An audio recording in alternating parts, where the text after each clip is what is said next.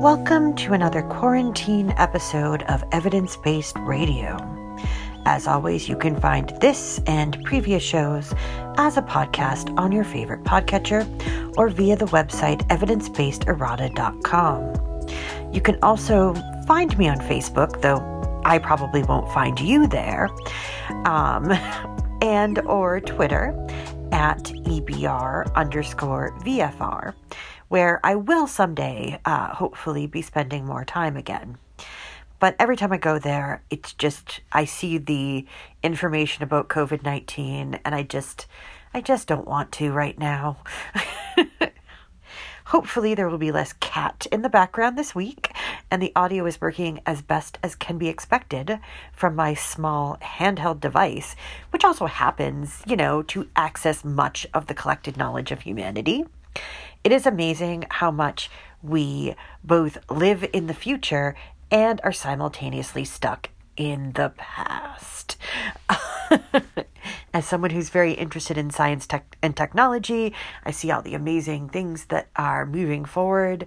And then as someone who has studied history, I see all the ways in which we are repeating the mistakes of the past. Okay.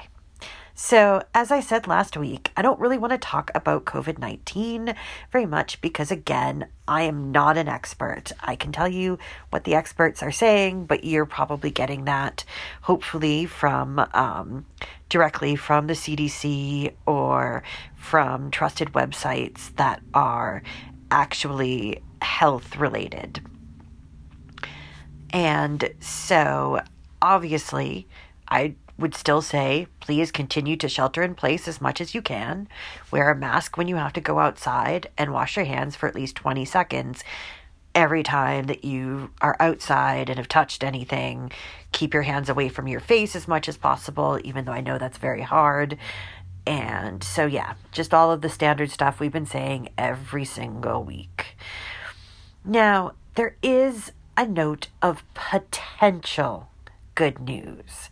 And I wanted to talk about this because it's nice to talk about something that might actually be positive, but huge grains of salt all around because I can't say for certain that this is true.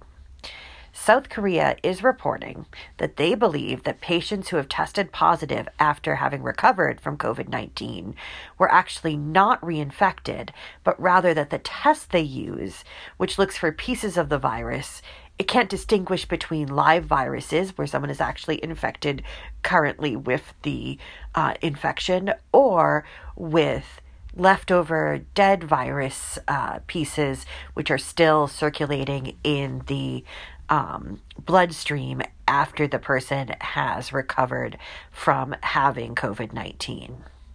And so hopefully this result will hold out and we will eventually be able to actually have herd immunity to this new virus. However, again, this is all with big caveats. The CDC is still cautioning people that there is no positive proof that you cannot become reinfected. So it is still not the time to go and test this out. More research will need to be done before we can actually say that yes, infection and subsequent recovery confers immunity. So, yes, hopefully good, but right now we can't count on it. So, again, stay home as much as you can. I know it's getting to me too, but it's what we have to do to keep our friends and neighbors and ourselves healthy.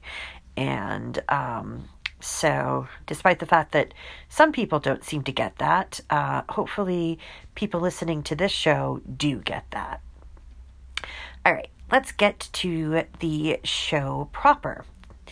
This first story shows us how decisions made in the recent and not so recent past can actually have a dramatic impact on our lives.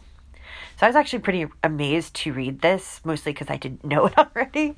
And this was in the latest newsletter from Atlas Obscura, which is actually one of my favorite websites. I really like it. But apparently, the reason that allergies are bad in many places, especially cities in the US, is a decision which most of us will never even have noticed. Again, I hadn't noticed.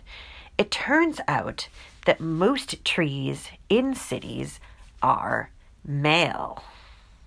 Now, not all trees are dioecious or binary, with male and female plants being separate. Some are monoecious, which means that they have male and female flowers on the same tree. And those include oak, pine, and fig trees.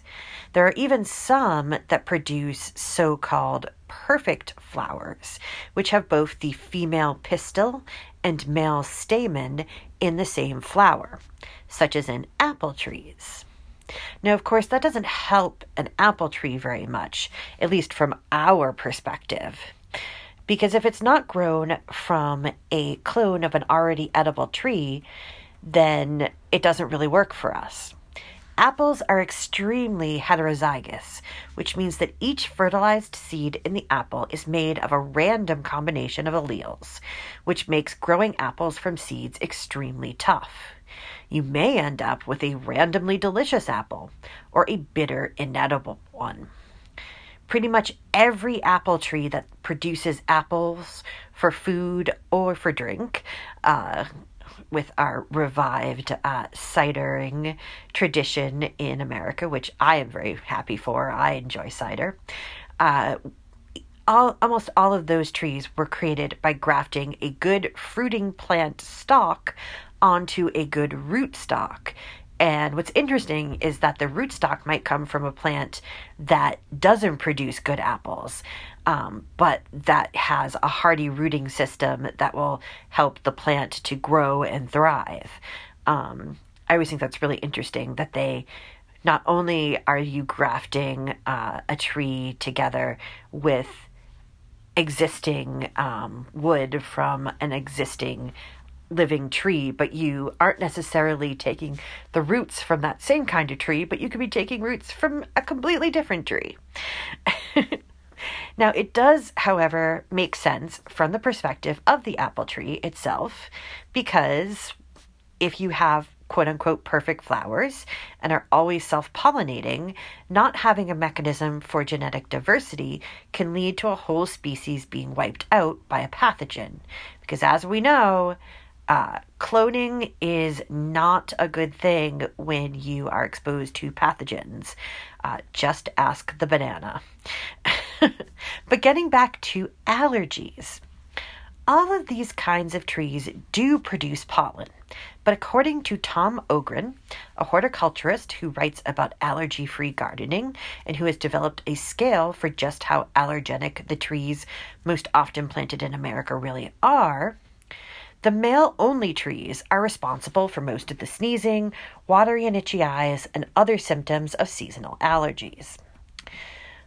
Ogren has been attempting to proselytize about this issue for over 30 years, ever since he purchased a house and wanted to make it as non-allergenic as possible, because his wife has both allergies and asthma. He first noticed all of the trees in his neighborhood in San Luis Obispo were male. He thought it was just a quirk of the local area. However, as he looked deeper into the issue, he found that this was a common practice. He even found a 1949 USDA Yearbook of Agriculture, which advises city landscapers in California, quote, "Only male trees should be planted because the fallen, mature fruits of the female trees have a disagreeable odor."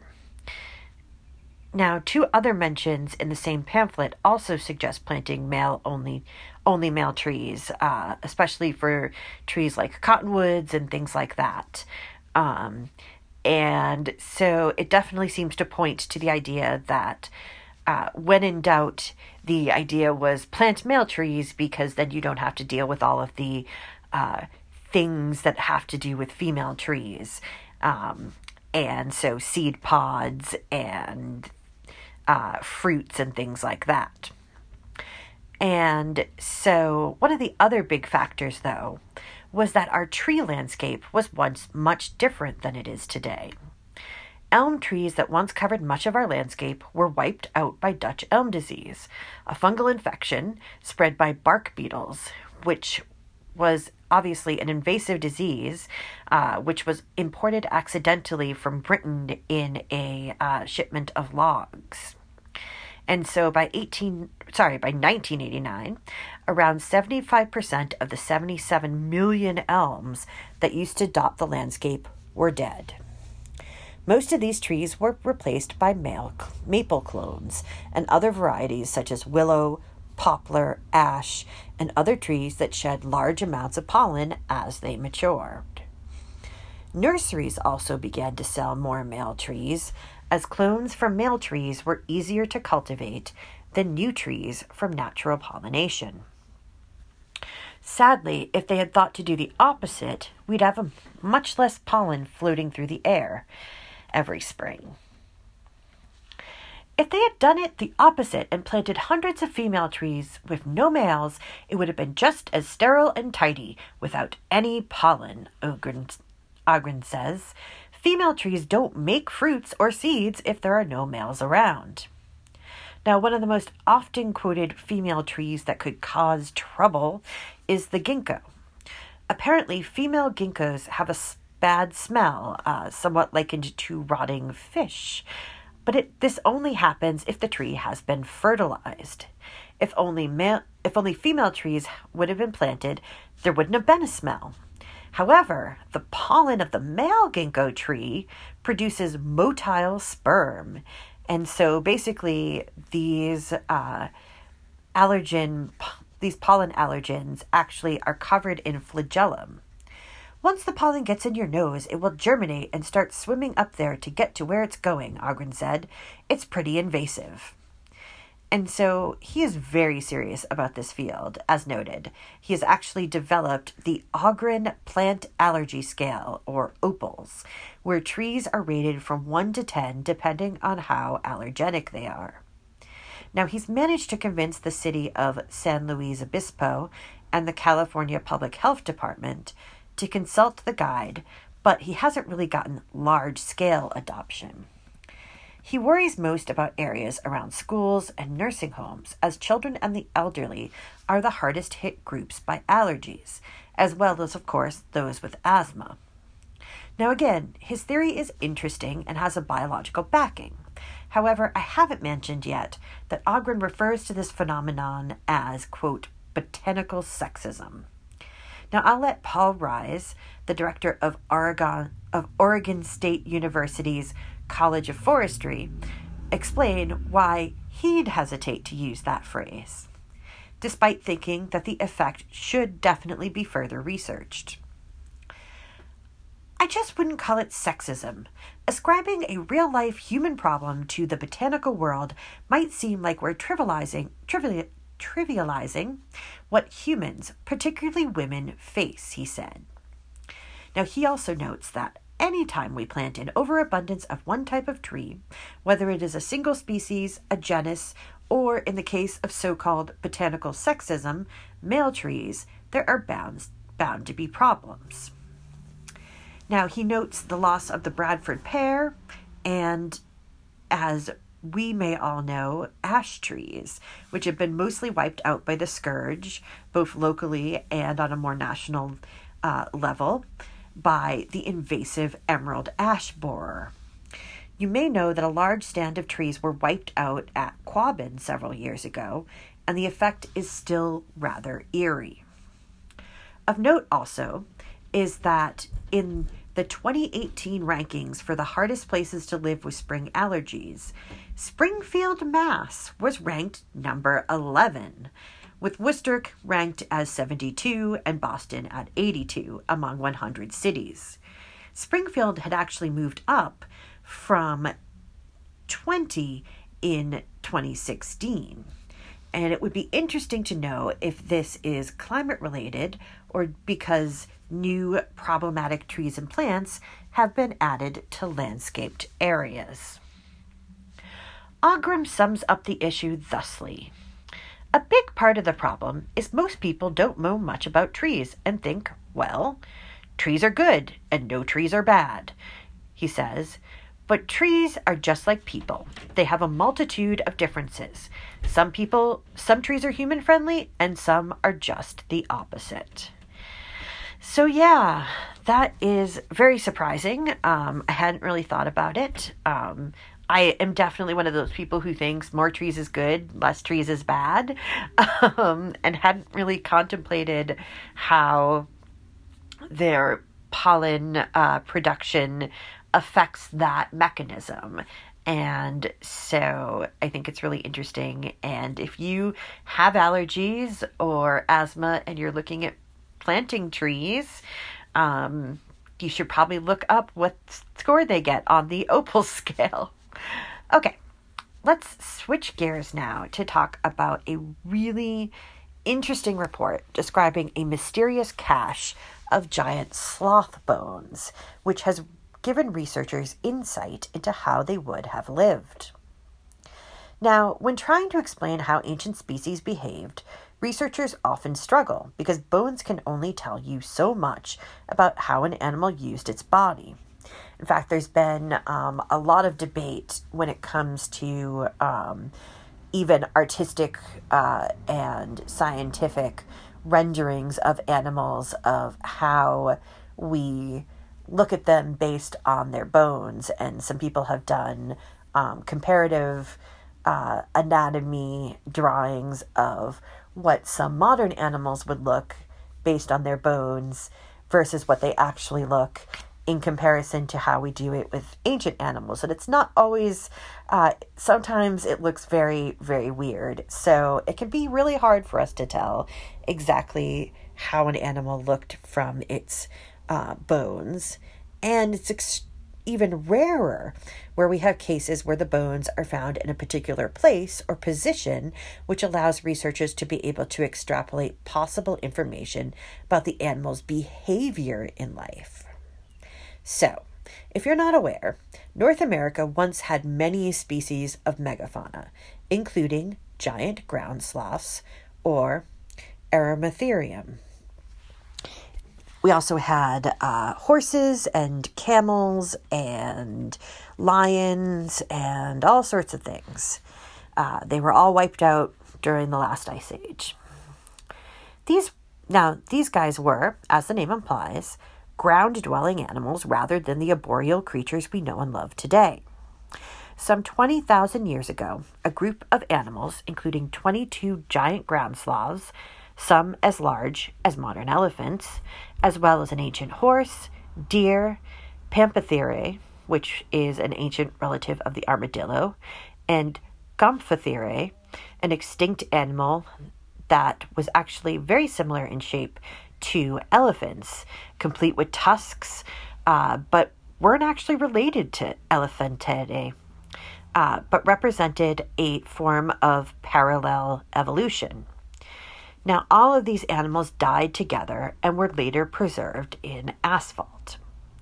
They were found in the Santa Elena Peninsula in Ecuador. 15 of the sloths were adults, and the others represented a spectrum from subadults to juveniles, and even potential newborns or fetuses. The area is a natural tar seep today, which has long been exploited by humans. Many other fossils have been found in the area, but this find is a unique one. The area is referred to as Tanque Loma, which translates to Tank Hill, and refers to the oil containers of the local oil company that stand atop the hill where the fossils were found. Because, of course, tar seeps equal oil. And so while this once seemed like a straightforward site, it turns out that there actually was no evidence that the animals actually perished in asphalt. Now, when we think of asphalt seeps, we generally think of the La Brea tar pits in California.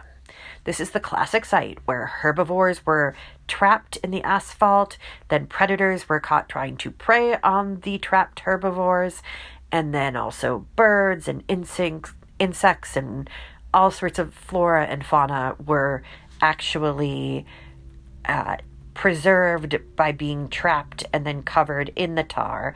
And we've been doing excavations there for years, and everyone will probably think about the Smilodons or saber-toothed tigers that we find there.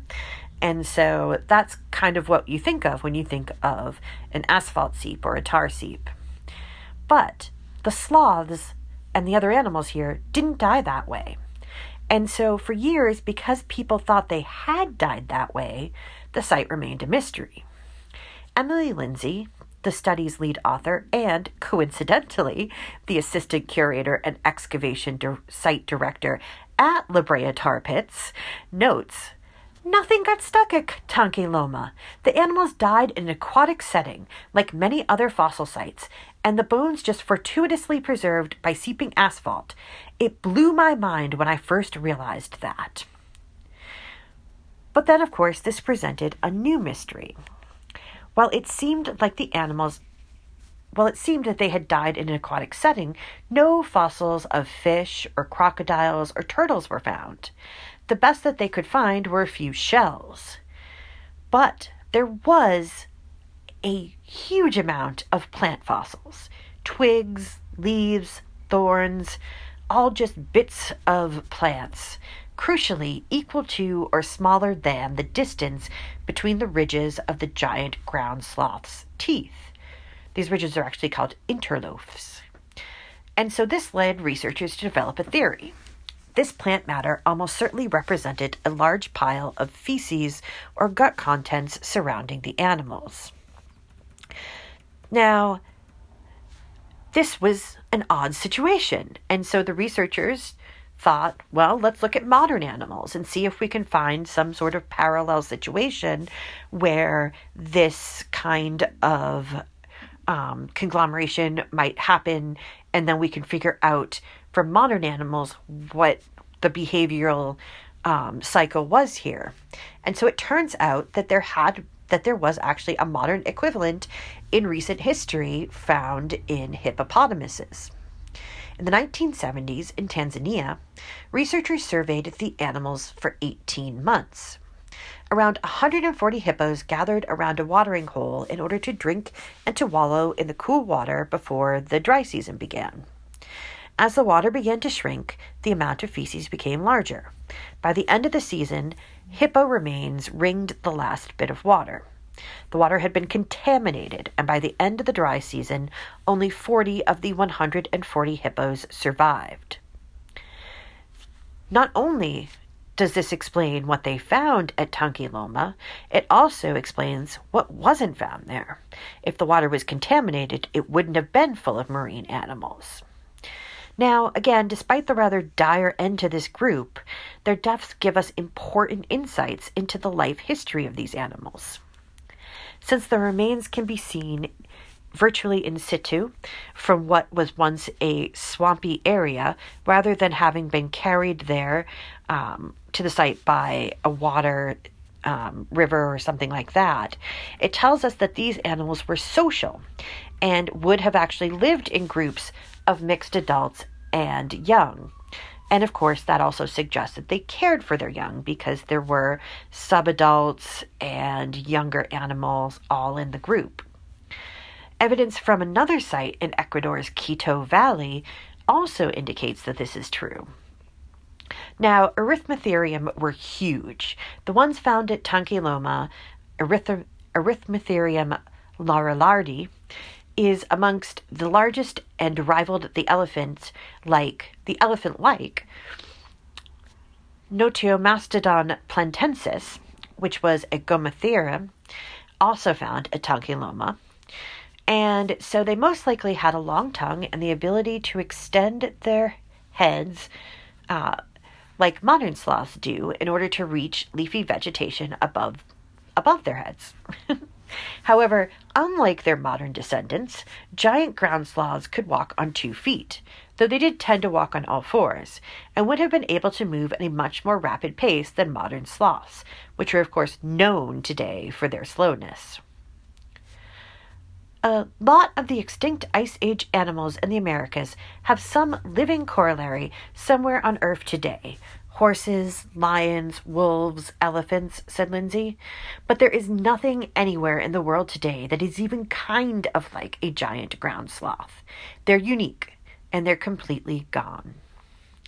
Eric Lopez Reyes, co-author of the new study, and an archaeologist at the Universidad Estatal Peninsula de San Elena, convinced his university to build the Museo Paleontologico Megaterio, which now houses the remains that were found at Tanque Loma.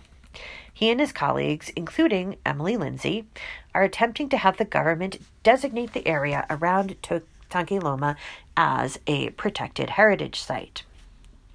Wrote Roman Carrion, the Santa Elena Peninsula is known as a locality where very important fossils have been found for South American and Ecuadorian paleontology.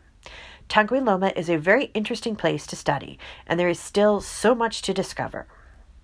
And it turns out that not only is there this rich history found in the asphalt, but there is also another deposit above this layer which contains thousands of bones of small animals like birds, lizards, snakes, and rodents, which could potentially shed a great deal of life onto the past environmental changes in the region, according to Lindsay.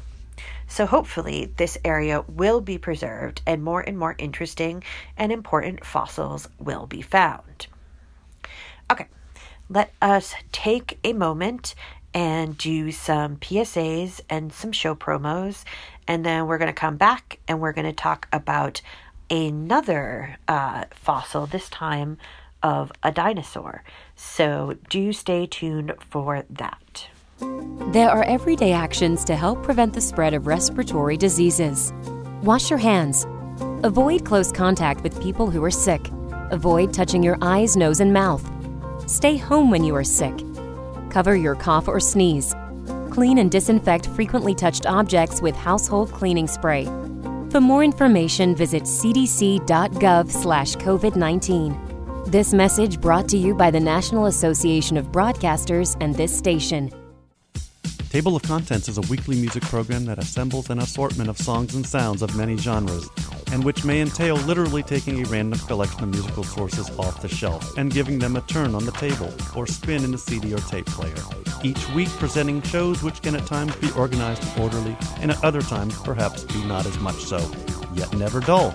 Tune in Friday nights, 10 p.m. till midnight on WXOJ LP, Northampton 103.3 FM.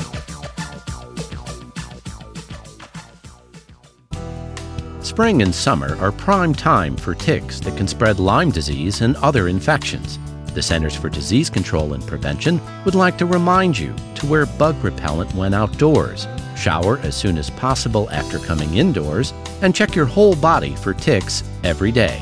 If you've been bitten by a tick and developed fever, rash, or fatigue, seek medical care. To learn more, visit www.cdc.gov/Lyme. Hey, this is Wendy, host of Valley Free Radio's Subculture Music program, featuring new wave, post-punk, indie, and electronic music from the 70s to today. Join me every Friday night from 8 to 10 p.m. here on WXOJ, or stream it live from your favorite listening device at valleyfreeradio.org. Welcome back to Evidence-Based Radio. We are talking about fossils right now. And so we are going to move on to talk about a dinosaur fossil. And what is unique about this is that we can say with some certainty now that it must be classed as the first dinosaur that would have swam. Now, we used to think that dinosaurs, especially large sauropods and the duck-billed dinosaurs, that they spent time either largely in the water or near it. But we haven't thought that for many, many decades. We learned over time that dinosaurs were a land-loving lot. Those sauropods didn't wallow in the shallows or swamps, but traveled across plains and grasslands. The newly discovered tail of the already known dinosaur Spinosaurus has finally given us evidence that there were dinosaurs who did indeed find comfort in the water, at least part-time.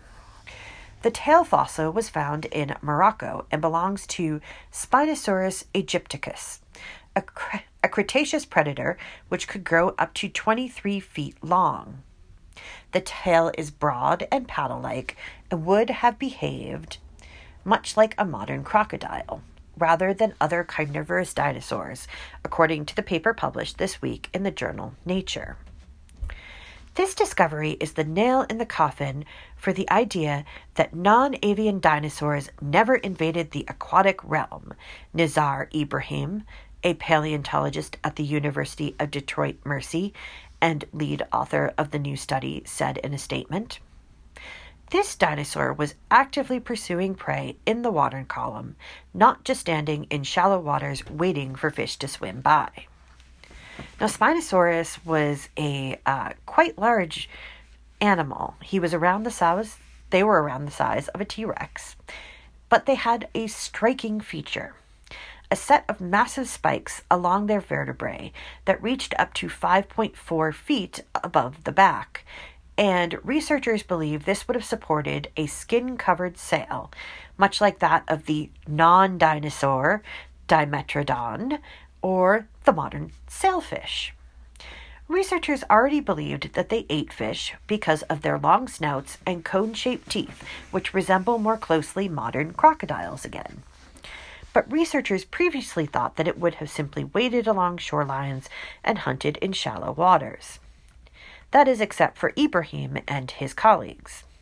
In 2014, they wrote a paper in the journal Science arguing that Spinosaurus would have been adapted for spending large amounts of time in the water. They already knew that they had reduced backed limbs, flat feet, and nostrils high on their heads, as well as dense bones, which would have helped with buoyancy while swimming. However, they were missing the crucial tail fossil.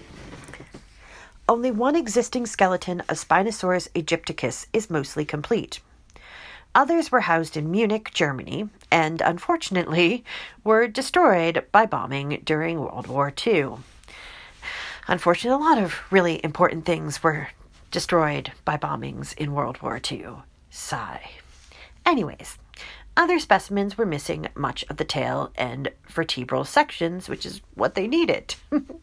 So the new tail fossil was found in the Kem beds of southeastern Morocco in a 95 million year old sediment layer, and it is around 80% complete.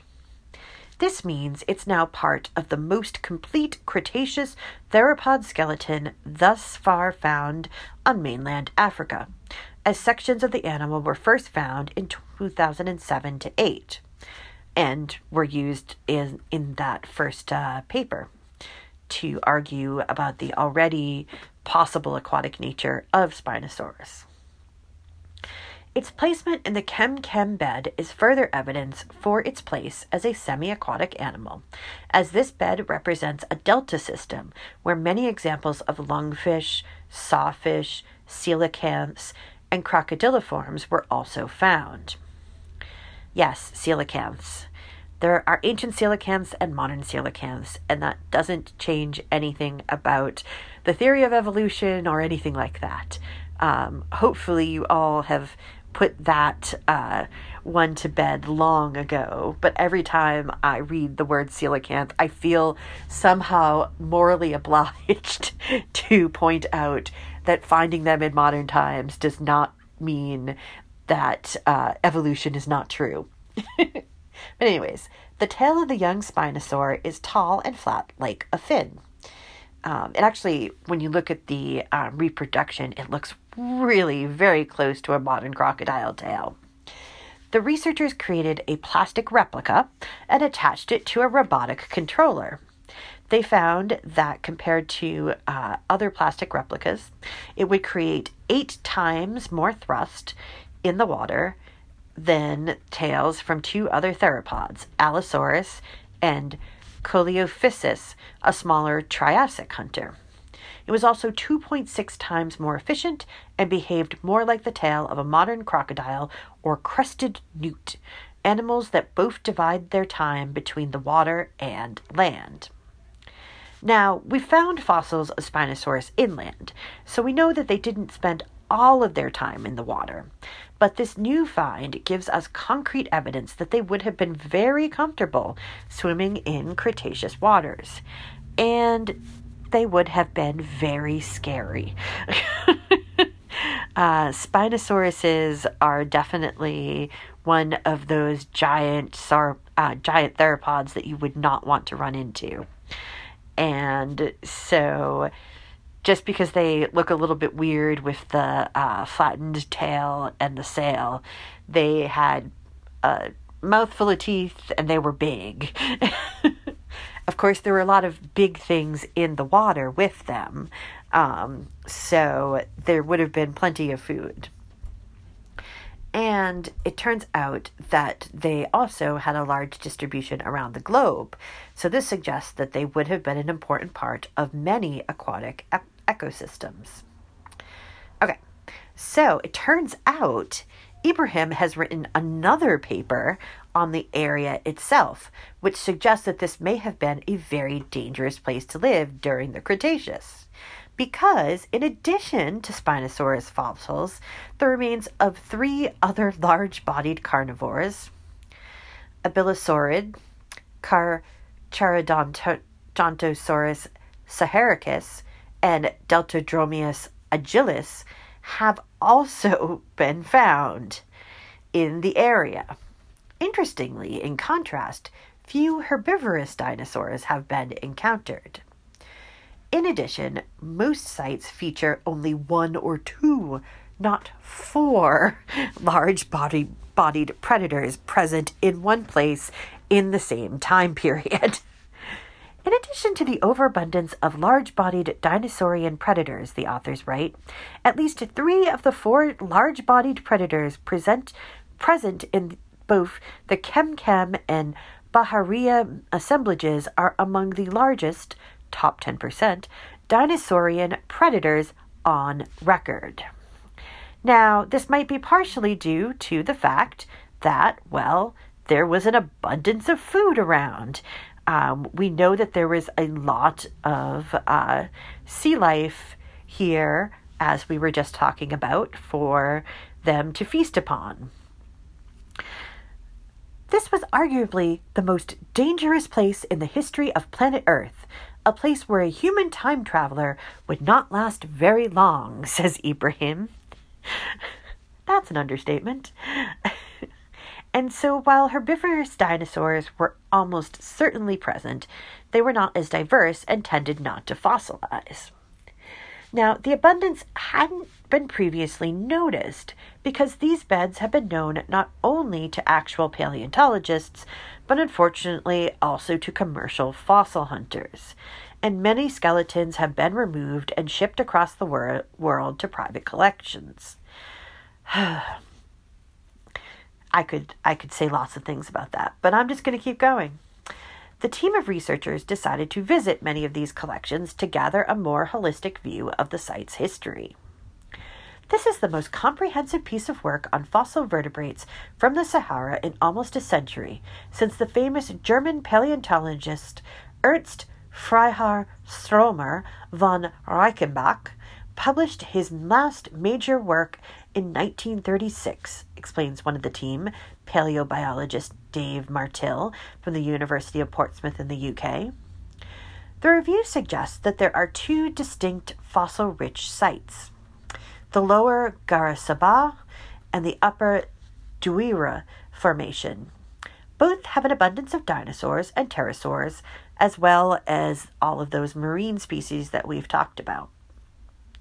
Now, this area was truly unique, and hopefully we will gather more secrets of the African dinosaurs from this area as the area continues to be excavated.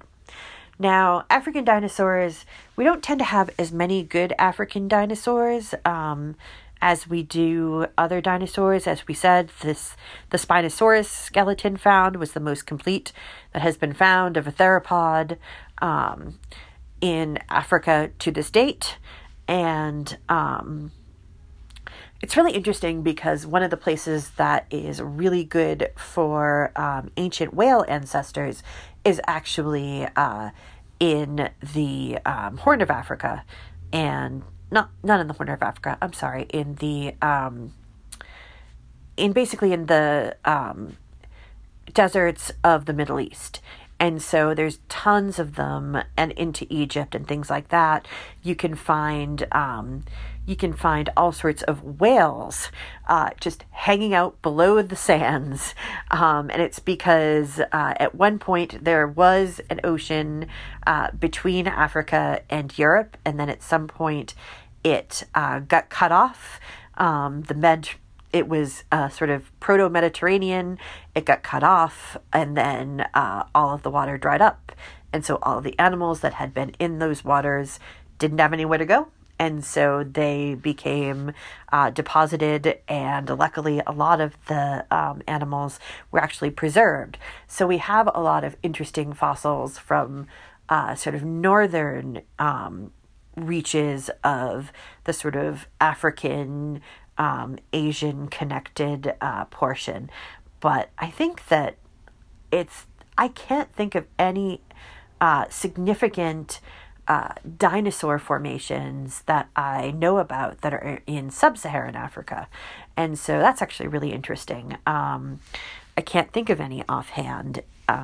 Definitely Africa is obviously a hotbed for anthropological finds, but not so much paleontological finds. So it's just very interesting. And of course, places that have a lot of humidity and other features of systems that are not great for fossilization probably contributes to some of that.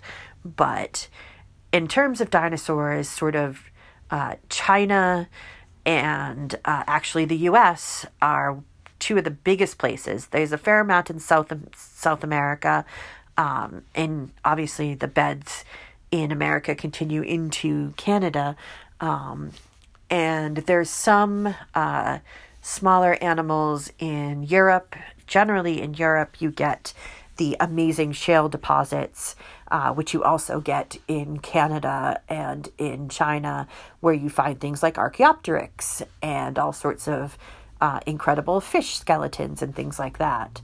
But anyways, let's move on. We've got a few more stories, so let's get back to it.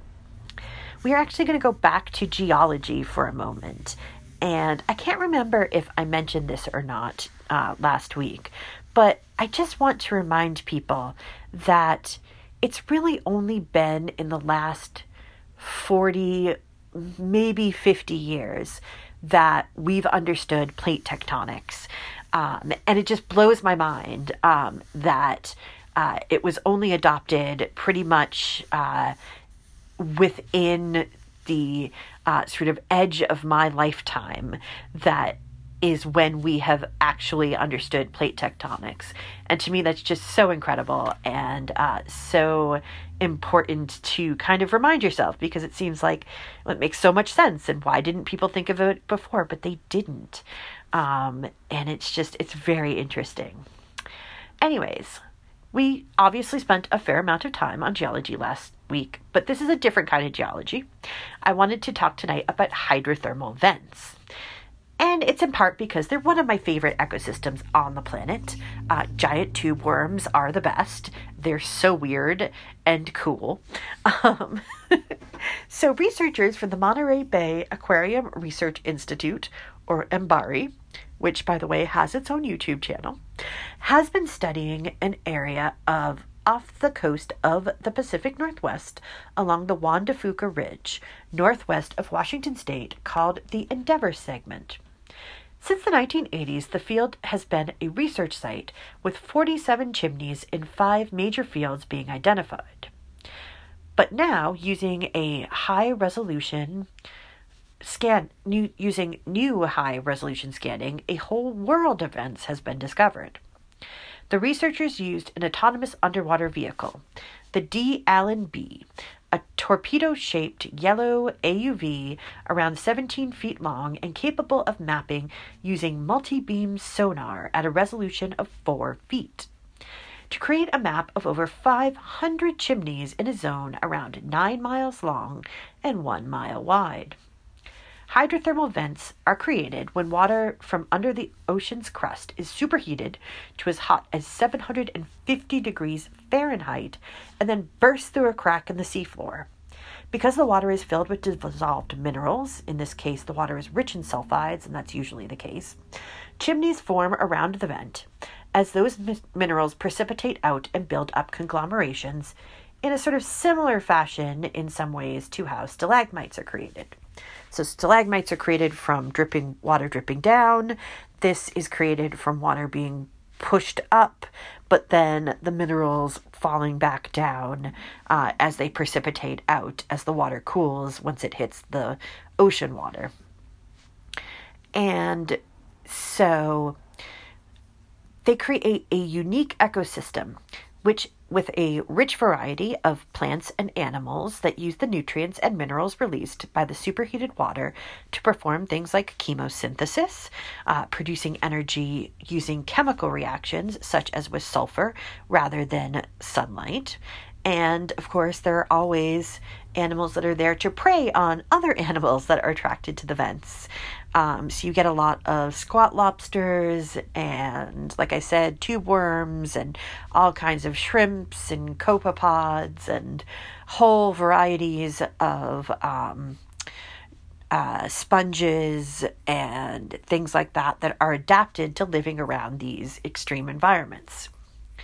And of course, they're also one of the sort of finalists in the potential explanations for where life may have begun on the Earth, because they have all of this potential. There's all of this energy and minerals and all the sorts of things that could easily have sparked life. And so the Endeavour site has been active for around 2,300 years and is subject to intense seismic vibrations as the Juan de Fuca fault is rather active. Some of the highest vents have formed here, including one that was 150 feet above the seafloor and was nicknamed Godzilla until it crumbled in 1995. While the main research area is simply called the Main Endeavour Field, the others have been given fun names like High Rise for a field that looks like a city skyline, Sasquatch, Mothra, and Salty Dog, among others. Now, prior to this new mapping, the area's layout was rather a mystery. It's very hard to see down there because all the particulates in the water create a kind of haze, the MBARI senior scientist, geologist, and volcanologist David Clegg, who is a lead author of the new study on the Endeavour segment. The problem was so bad that it was affecting their ability to study the site correctly. There was one well-studied chimney where the composition of the fluid seemed to vary from one research dive to the next. It wasn't until we did our detailed mapping that people realized they had actually been sampling at 2 different chimneys, Clegg said in a statement. They apparently would encounter one chimney or the other, depending on what direction they approached the site. Now, 4 surveys were performed in 2008 from the research vessel Atlantis, and 3 surveys in 2011 on the research vessel Zephyr, which allowed them to generate a map covering around 24 square miles. They found 572 chimneys, taller than 10 feet high, which is really the height you need to be able to distinguish them from other elements on the seafloor. Now, most were under 26 feet, but the tallest were around 90 feet high. Now, most were inactive, with the minerals having built up to the point where the water could no longer exit the chimney. When this happens, the water moves along until it finds another crack and starts a new one, which is why you have all of these dormant chimneys, because the water just kept moving to find a new crack in order to be able to uplift into the sea. Now, only the 47 previously mapped are active, with the rest being dormant. But what's weird is that a similar field, Alarcon Rise in the Gulf of California, has only 109 mapped chimneys, with 31 of these active. The researchers think that there are more at Endeavour because although there is a lot of seismic activity, there hasn't been much magmatic activity. In the Gulf of California, many of the chimneys have most likely been buried or destroyed by magmatic activity. The researchers believe that Endeavour may be heading towards a magmatic phase, and it might be that the lifespan for these newly discovered events may not be extended for very long. Okay, so let us move on now and talk about a really interesting experiment that people have done recently. And so I'm sorry I don't have the audio for this, but I will try and post it so that you can hear it, or you can just Google. And so researchers have used a robot spy gorilla to catch wild gorillas singing and, well, apparently farting. So, they eat a diet that's very rich in plant materials. They're vegetarians mainly. And so a lot of leafy vegetables can lead to stomach discomfort and gas. So, but it's been really cool. They were actually able to capture them singing to themselves. They kind of hum when they eat. Now, actually, you can watch it on a PBS special. Apparently, Nature, Spy in the Wild 2. And so, but it's so cool. It's basically an animatronic with a really advanced camera in it, but the animatronic is so lifelike that they were able to just put it into an area where there were gorillas, and they were able to accept that it was just another gorilla.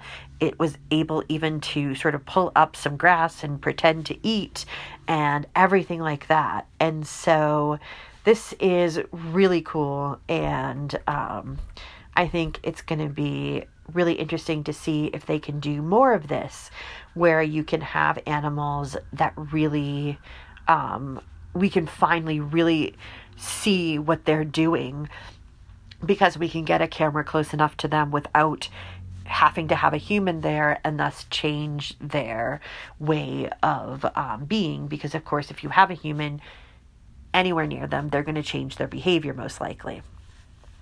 And so one of the big things was that it was able to make eye contact and be able to have facial expressions that allowed it to do things like act submissive when the alpha male came into the group to look at it. And so it's very cool. And so the producer of the show, Matt Gordon, noted, "Eye communication is very important amongst gorillas.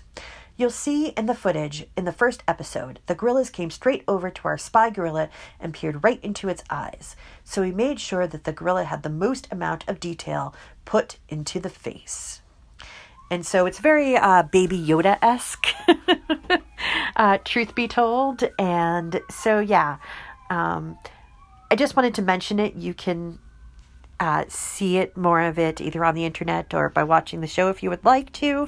I haven't seen it, so, but I did see the article on the animal itself, and it was pretty amazing. Okay, let's end it tonight with some research, which should frankly not be terribly surprising to anyone who's really ever met humans, and especially a human woman. It turns out that the simplistic view that early hunter-gatherer tribes were made up of men who hunted and women who gathered and stayed home is just that, simplistic. Skeletal remains from hunter-gatherers in present-day California and from herders in Mongolia suggest that some women were just as adept with a bow and arrow or other weapons as their male counterparts. Now, just a note to be transparent, this information comes from the scientists themselves, who were supposed to present the information at the annual meeting of the American Association of Physical Anthropologists. However, as with all large gatherings, this was canceled due to the coronavirus, so it has not had a chance to be discussed with others in the field as widely as otherwise it might have been. But honestly, the results aren't all that surprising. Nothing is ever as simplistic as it seems when it comes to matters concerning humans. The traditional view of man the hunter and woman the gatherer is likely flawed or overly simplistic, says forensic anthropologist Marin Palud of the University of Nevada, Reno. Now, of course, we could spend a whole hour talking about the foundational assumptions of 19th century anthropology and how that still colors how we see things today, but that's for another time. Skeletons of 128 hunter-gatherer women from 19 Native American groups in Central California, living in one of 5 time periods between 5,000 and 200 years ago, show signs of damage from arrows and sharp objects such as knives, as compared to 289 males, presumed male warriors, from the same age range. Or sample range, I'm sorry. Now, they may have been on the battlefield, or they may have been conducting other more clandestine acts, but one might argue that they definitely saw violent action in some way, shape, or form. Now, the team analyzed evidence from a database of excavated skeletal remains of more than 18,000 California hunter-gatherers. We could also talk about that number and its ethical implications for more than a full hour. But these were assembled by study co-author Al Schwitala of Millennia Archaeological Consulting in Sacramento. A 2014 survey of the database by Schwitala found that 10.7% of males and 4.5% of females had injuries from sharp objects and projectile points. Now, you might be thinking, yes, but what about raids and other surprise attacks where women may have been killed with weapons? We can't say for certain at this time what the numbers really do represent. Without a warrior's grave containing a female skeleton, we can't be certain, but it seems sensible that at least some women would have fought alongside their male counterparts.